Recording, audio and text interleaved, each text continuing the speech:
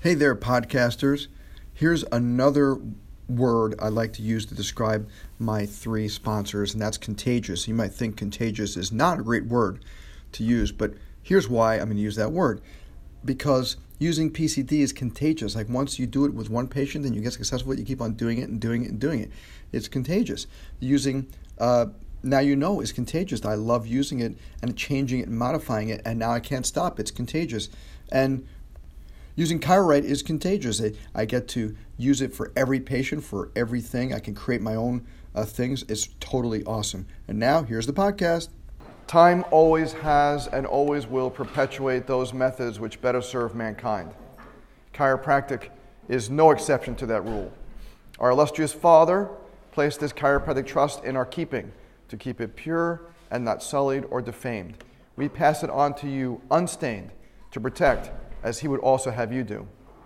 As he passed on, so will we. We admonish you to keep this principle and practice unadulterated, unmixed. Humanity needed then what he gave us.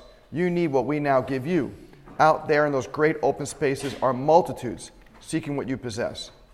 The burdens are heavy. The responsibilities are many. The obligations are providential. But the satisfaction of traveling the populated highways and byways, relieving suffering, prolonging lives, adding millions of years to millions of suffering people, will bring forth satisfactions and glories with greater blessings than you can think. Time is of the essence. May God flow from above down his bounty, strengths, courages, and understandings to carry on. And may your innates receive and act on that free flow of wisdom from your above down, inside out. For you have in your possession a sacred trust. Guard it well. You have in your possession a sacred trust. Guard it well. I don't know if you realize how important those words are and how much they should be resonating with you, because you have been given this unbelievable gift, right? How many people in the world become doctors? How many people in the world become doctors that are actually going to be touching people, right? Not just doctors of philosophy and whatever, but actually going to be touching and helping people, right? And how many people have a profession that was made here in America, right? It's an American original that is probably one of the most amazing secrets ever invented, right? And what I'm talking about secret is that people come to me, even yesterday. We had 3 new patients yesterday. 2 of them were babies. And the moms, after me explaining what chiropractic was to them, what do you think they said to me? Why hasn't anybody told me this before? And they've all been to chiropractors. Yeah, I met back cracked a couple times. Right? Why is that? What the hell are we so afraid of? What are we so afraid of talking about? Why can't we talk about the spine and the nerve system and the brain? Like, we're just so worried we have to talk about the bones, right? And yeah, the bones are easy, but that's not the thing that we do, right? That's our way in, but it's not what we do. And then there's this whole movement, out in New Mexico and Wisconsin to put drugs in our profession. What? Chiropractic was a profession made by D.D. Palmer, developed by B.J. Palmer as a drugless healing art. Why would you want to put drugs in a drugless healing art? There's only one reason. What's the reason? Money. That's it. Right? And I'm sure you've heard the rationales, because you've been here long enough. Now you guys are in 10th quarter, right? I'm sure you hear the rationales from some people who may have said, well, the reason that I want to prescribe drugs is because I will be able to help people get off them. Have you heard that excuse? No? Yeah, that's a good one. I've heard that one a lot. Yeah, this way I will be in control and I can help people get off drugs. That's not your job, right? What's my job as a chiropractor? Locate and correct the effects of vertebral subluxation. That's it. Nowhere in that statement does it say anything about and remove the pharmaceuticals from that person's life, right? And you know what? I just don't buy that when someone says that's what they want to do. You know what they want? They just want in on the game. Because you know what's going to happen? Do you know what happened to the osteopaths back in the 1950s? Has anybody ever explained that to you, what happened to them? right? So here's what happened. So my dad was in World War II. So in World War II, where do all the medical doctors go? They went overseas. They went to Germany and Japan, right, to help the GIs, right? So, and they did amazing stuff, right? But who was left here to take care of the people in the hospitals? The DOs, right? And at the time, the DOs were like this quasi-medical, quasi-chiropractic-ish sort of thing, because they did a lot of adjusting back then and a lot of other things. But they did a pretty admirable job while the MDs were away. When they came back, the MDs sat down with them and said, you know what? You guys did a really good job. We could use your help. You guys want a medical degree? And what do they say? Yeah, absolutely. I'll take it. I'll take 2, right? They jumped on that bandwagon, right? So what happened is that they were used for this other kind of procedure during a time of crisis, and then the DOs now became medical doctors. And now 99% of the DOs don't practice anything to do with their heritage of osteopathy. Most of them are just medical doctors just like anybody else. Not that that's bad or wrong. It's great. If that's what they wanted, that's fabulous, right? But it's just different, right? They changed the entire profession. The profession was headed this way. They made the profession head this way. Not wrong or bad. The osteopathic profession is a very well-respected profession now, whereas back then in the 50s, it really was sort of like, right? What do you think is going to happen when we start prescribing drugs? Because let me tell you something, guys. It's going to happen. Like, understand, there is no stopping this, right? We can stall it. We can stall it for as long as we possibly can stall it. But at some point in time, one state's going to do it. They're going to sneak it in, just like they snuck in the vaccine bill in California. They're going to sneak it in underneath the radar, because that's how the vaccine bill in California happened, that they stuck it in under something else. Some long bill with all this other stuff, and they slipped this little thing in about vaccines, and all of a sudden, there it is, right? Very smart. That's how politics works. It's dirty, right? So what's going to happen is, at some point, chiropractic's going to have to, chiropractic will be this 2-tiered profession, which is what they want. They want the advanced chiropractor and the regular chiropractor, right? And then there's going to be this drug prescribing in the profession. Number one, do you know how much money I pay in malpractice every single year? Guess how much? Guess how much? Give me an exact amount. $1,200. $1,200. $1,200. That's nothing. Right? You might think that that's a lot of money. No. My brother-in-law is a neurosurgeon. How much does he pay a year? $200,000. The amount you have in student loans is what he pays in year for his malpractice insurance. What do you think is going to happen, which nobody's thinking about or talking about when they talk about this? What do you think is going to happen when we start prescribing drugs? What's our malpractice going to look like? It's going to go up to $25,000, which is the average amount in all the other fields, right? So it's going to go from $1,200 to $25,000, right? Because now what happens when we start prescribing drugs? What does that increase for us? Liability and risk. Duh! So you say, well, as a chiropractor, if I can prescribe drugs, I can make more money. Sure, you'll have to make $25,000 more to pay for the stupid malpractice insurance now you're using, right? So now you're going to have to charge more and have to do a lot more other services and whatever just to pay for the malpractice insurance that you're now carrying. But nobody's thinking about this because they just want the prestige. Because what they want eventually is what happened to the DOs. Right? You talk to these people who are bent on getting drugs in our profession.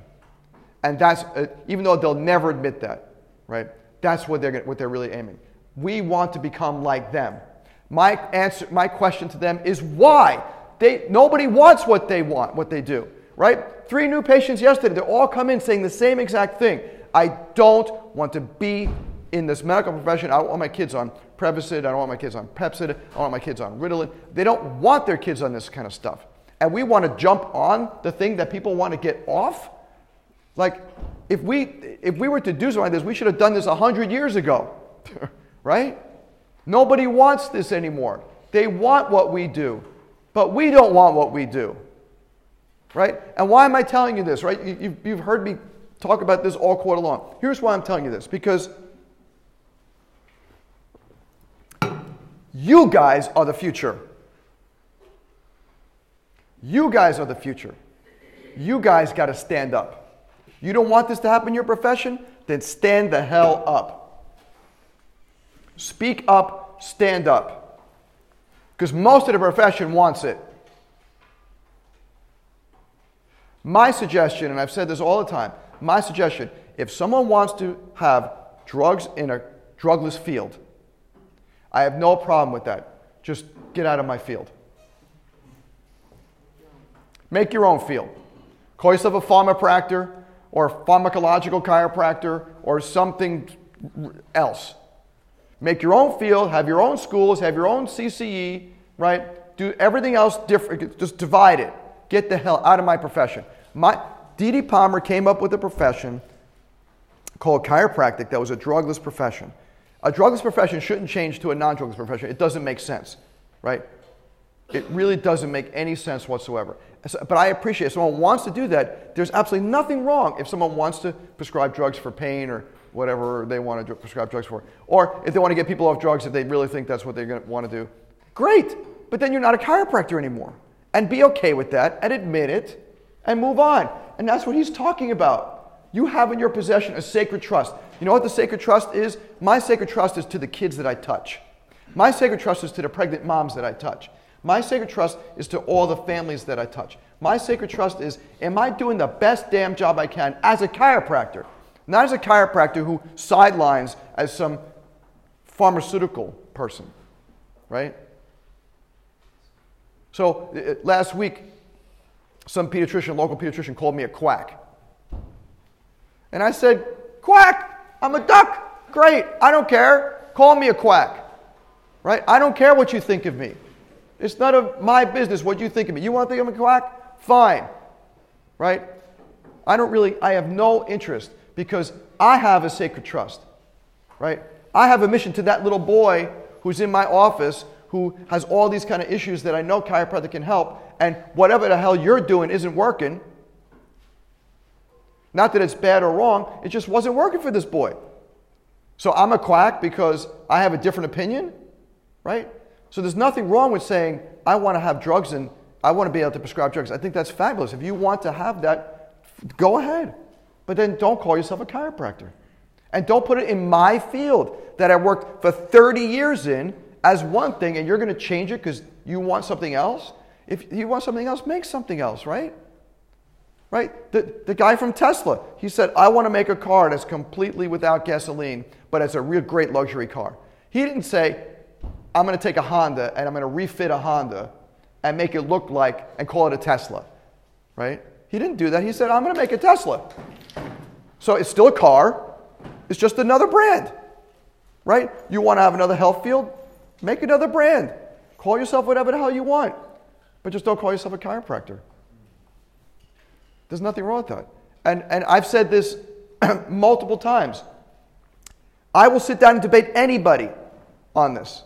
Anybody, any chiropractor who wants this, I come to Life University, sit down with me, talk with me, face to face, and I will debate them, and I'll win.